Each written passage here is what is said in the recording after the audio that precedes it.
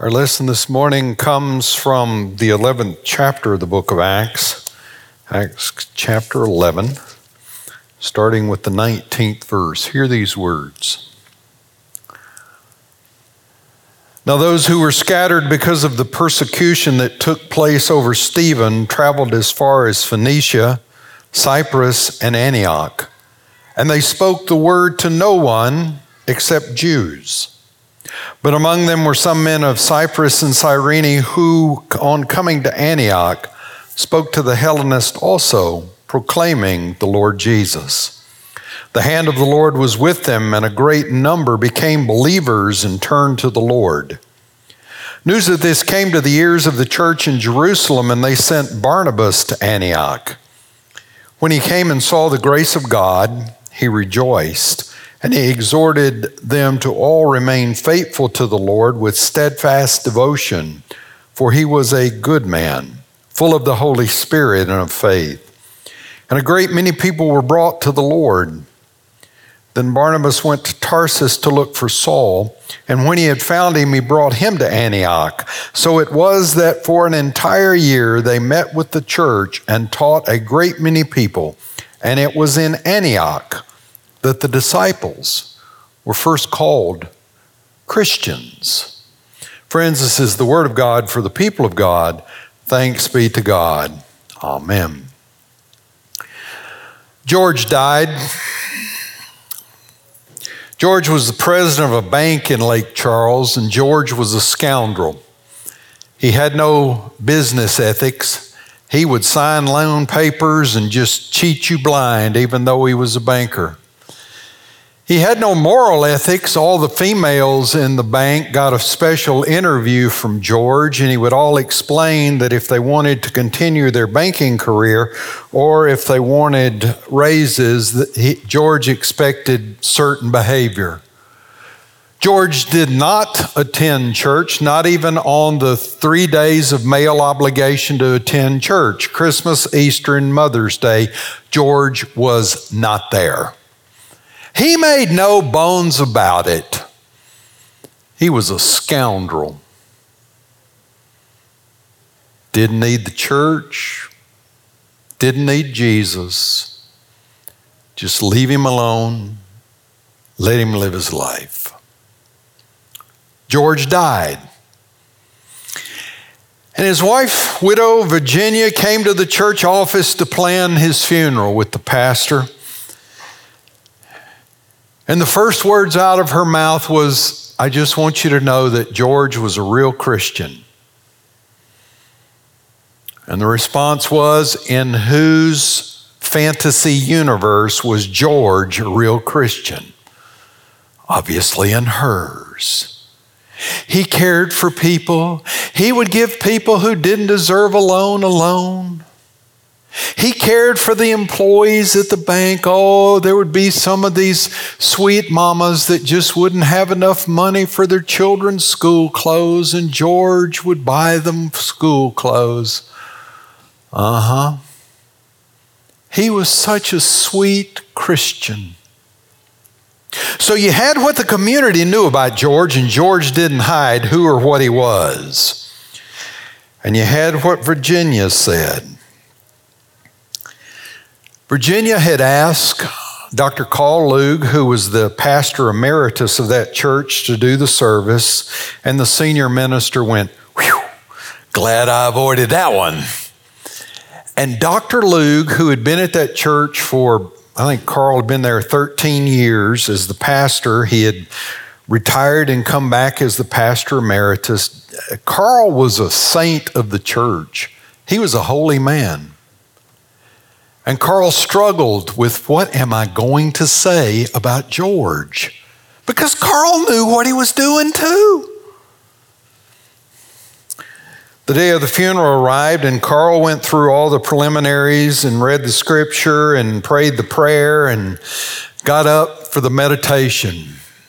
He walked into the pulpit. He surveyed the congregation.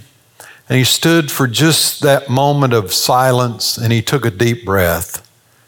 And Carl Lug said, we all know that in his life, George touched all the bases. There was histrionics that broke out in the congregation because they knew what he was saying. And they thought, oh, what a great way for Carl Lug to say that. And they would have sat there just holy and pious. Oh, yes, George touched all the bases. And the people who know George went, yeah, he touched all the bases, all right. And Dr. Luke just walked through it, and all the congregation could remember about that sermon was that he touched all the bases.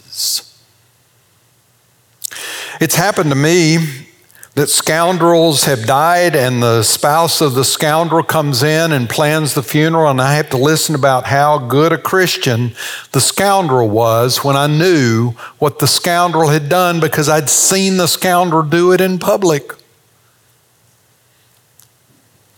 The average person doesn't know what it means to say someone is a Christian. They don't know what it really is to be a Christian. Has it ever occurred to you that you can be born and raised in a Christian home, you can attend a Christian school, you can join a Christian church, you can live by Christian principles, you can read a Christian Bible, you can even have a Christian worldview and still not be a Christian? These are marks of a Christian, but they do not make a Christian. And there is a difference between being a Christian in name and being a Christian in nature. So this morning, I'm not going to tell you what it means to be a Christian, and I'm not going to let you define for me what it means to be a Christian. Because I think we need to unfold what it is described as in the Bible. There's an interesting study in the Bible about Christian. The term believer is used 80 times. The word saint is used 60 times. The word disciple is used 30 times. The word Christian appears in the New Testament 3 times. 3 times. And I think those 3 times give us a hint of the essence of what it means to be a Christian. So they're in Antioch. And all I can say about the church of Antioch is we have had disruption break loose in Antioch. First of all, you've got the Roman army occupying the northern part of Syria, so they've got Palestine under their thumbs. You've got the Jews who believe in Jesus, and the Jews are only converting other Jews. They're only talking about Jesus with other Jews, and all of a sudden some foreigners come in and they start talking about the Hellenists, about Jesus, and all of a sudden we have the Hellenists and the Jews trying to figure out how to get along with each other in a church. They didn't get along with each other out in the world. How in the world are they going to get along with each other in the church? The church has been disrupted. But it's in this disrupted community. It's in this community where it appears as though these people will never get along, that suddenly they discover some things about each other. It's a joy-filled, graceful community. It's a place where they're encouraged by Barnabas to continue with their efforts in spiritual formation, that they need to continue with steadfast devotion to being faithful to the Lord. It's a community where they're practicing prosthetics. Every time in the Greek, every time in the book of Acts when it says, and 3,000 were added to the church, or some group gets added to the church, and here in the text it says that a great many people were brought to the Lord. There's always one Greek word, and it's the Greek word prosthetics. We get grafted in or attached to the body of Christ. So this church at Antioch, where people have given their hearts to Jesus Christ, where they have become Jesus followers, where they're acknowledging the lordship of Christ, this church that is a dynamic, growing, Holy Spirit-filled congregation, this church where it's not that they know everything, it's where they're curious and they're still learning. It's this church where people are first called Christians.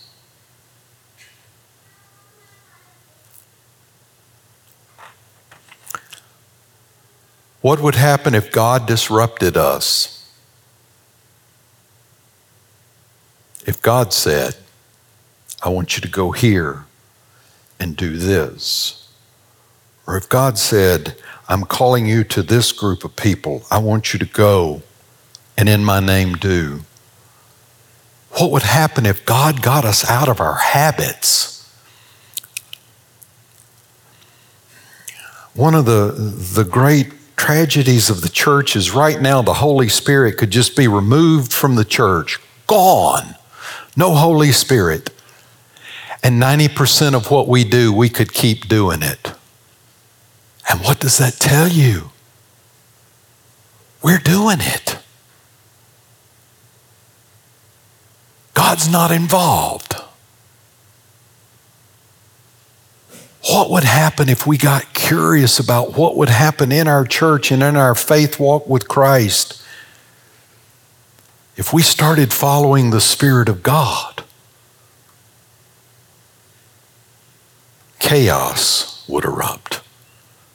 Disruption would happen. I'm so old that I remember when the circus would come to town. Yes, it used to actually come to town. Yes, there used to be a parade through town.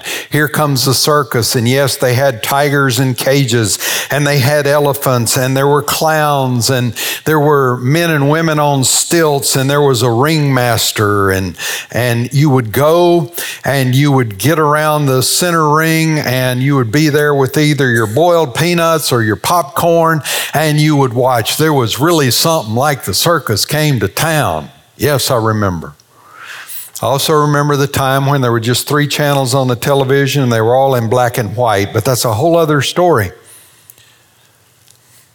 I used to love the trapeze artist because I could swing on a swing and I knew monkey bars, and I thought, that's kind of like monkey bars and the swing way up high, and you'd watch them and they would flip and grab each other, and they'd flip back and grab each other, or they would swing an empty swing and they would fly to it. It was like, this is cool. So I was reading about trapeze artists, and you know what's the very first thing they ever learn? They have to learn how to fall. So they go up and they get on a swing and they let go of the swing.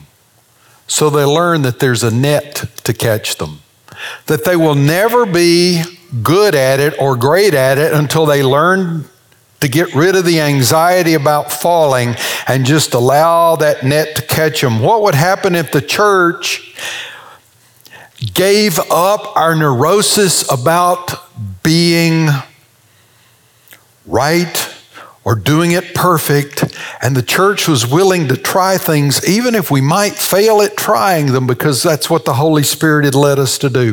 What would happen? What would happen if we got curious, if we let go of our control, if we were just curious about what the Spirit of God would do? We would become a Christian church.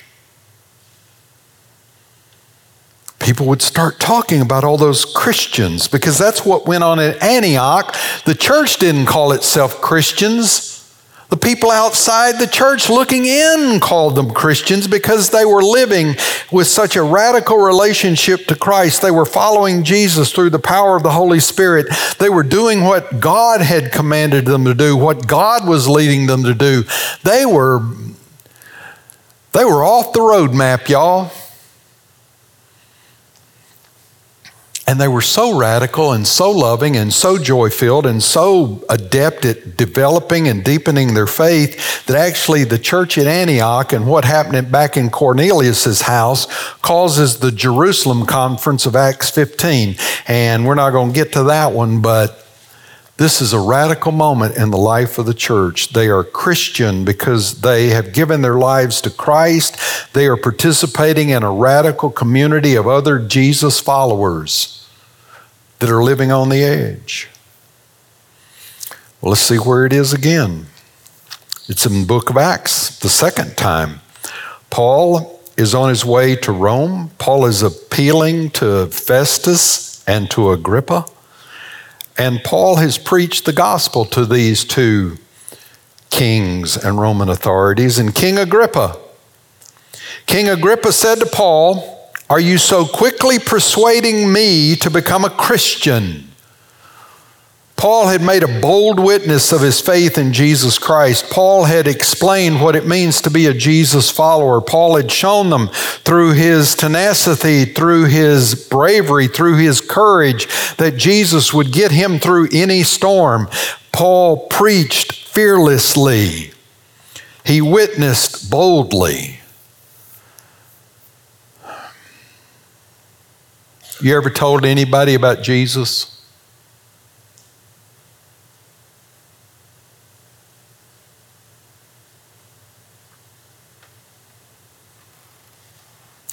New Orleans was a fun place to be as a seminary student and later as a pastor. Because a lot of people use New Orleans as an evangelism field trip. And I don't know how many times I've stood in front of St. Louis Cathedral in Decatur waiting for the light to change, and some guy just thrust a tract at me. The 4 spiritual laws, how to get the devil off the throne of your life and get Jesus up there where he belongs. And the guy would hand you the tract and say, "If you died tonight, brother, do you know if you would go to heaven?" And I'm thinking, I'm not that old and I don't want to think about death right now. You need these 4 spiritual laws. Because if you don't believe what's written in these 4 spiritual laws, you will burn in hell. I said, "Dude, I've got a master's degree in divinity and I'm working on a doctorate in theology. I think I know better than you what this says and what this is about." Dude didn't care about me at all. He wanted a notch on his Bible. Here's what I want you to do. I want you to see a person in your brain right now that needs Jesus Christ. You know people who don't know Christ. I know you know people who don't know Christ, because if I know people who don't know Christ, I know you know people who don't know Christ, because you live in the real world. You got them in your brain? Okay. Invite them to supper or lunch, and here's the rule. In that first supper or lunch, you cannot mention the church or Jesus. Why am I going to lead them to Christ? You're going to deepen a relationship with them. You're going to find out what they're about, what they like, what inspires them, what encourages them, what challenges them. You're going to become their friend. How many times do I have to hang out with them as their friend before I talk to them about Jesus? Maybe several. Do you see what we do? We make this whole thing a transaction. We're going to tell you about Jesus. Check that off the book. Do you think that's how Christ did it? No. Do you think that's how Wesley did it? No. Do you think that's how people who actually make disciples do it? No. They develop friendships and authentic relationships. They care about another human being because Christ told us to love our neighbor. He told us to love other people. And part of loving other people is having conversations that mean a lot. Our witness becomes bold and authentic when we are truly somebody's friend. When they're not just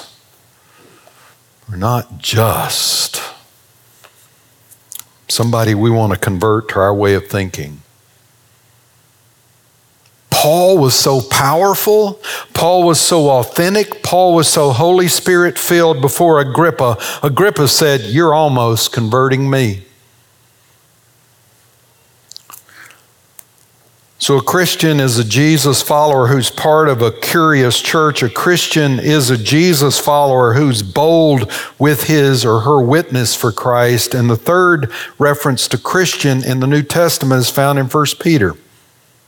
"Yet if any of you suffer as Christians, do not consider it a disgrace, but glorify God because you bear his name." The third mark of a Christian, or a third fruit of a Christian, is how do you handle it when trouble comes your way?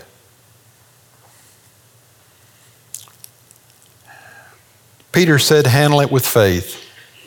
Don't be surprised when this fiery ordeal comes upon you, because your faith is being tested, and your faith, which is more precious than gold, is going to boil up and be pure. So in the New Testament, Christian is used at the church at Antioch, where there were Holy Spirit-filled, curious believers who were accepting Jews and Gentiles, who were growing and practicing their spiritual formation, who were still curious. They didn't know it all. Christian is used when Paul almost convinces Agrippa because of his bold witness. And Christian is used when the notion of trouble pops up.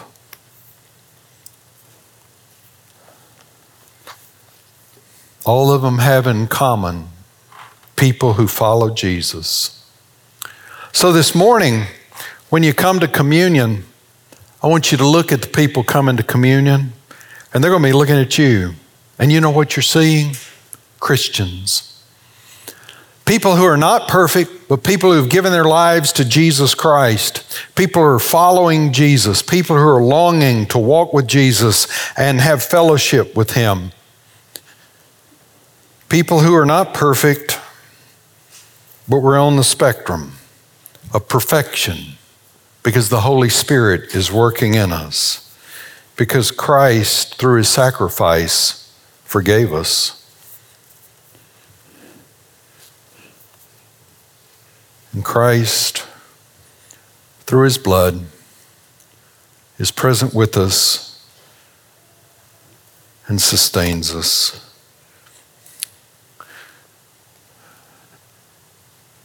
In our church, communion is available to all. You're all invited here. You're all welcomed here. We serve communion by intinction. Come on, Becky. And if you're helping Becky, come on. We serve communion by intinction, by receiving a piece of the bread and dipping it in the chalice. There are places here that you can pray after you've received communion, and we invite you to do that. We're going to have 2 stations, one here, and I'm going to say you're on your own. Act like Christians coming down, because there are no ushers to help you. The table of the Lord is prepared. You're invited. Would you come? Thanks for listening to the Trinity Podcast. To find out more about Trinity, visit us online at www.trinityruston.org.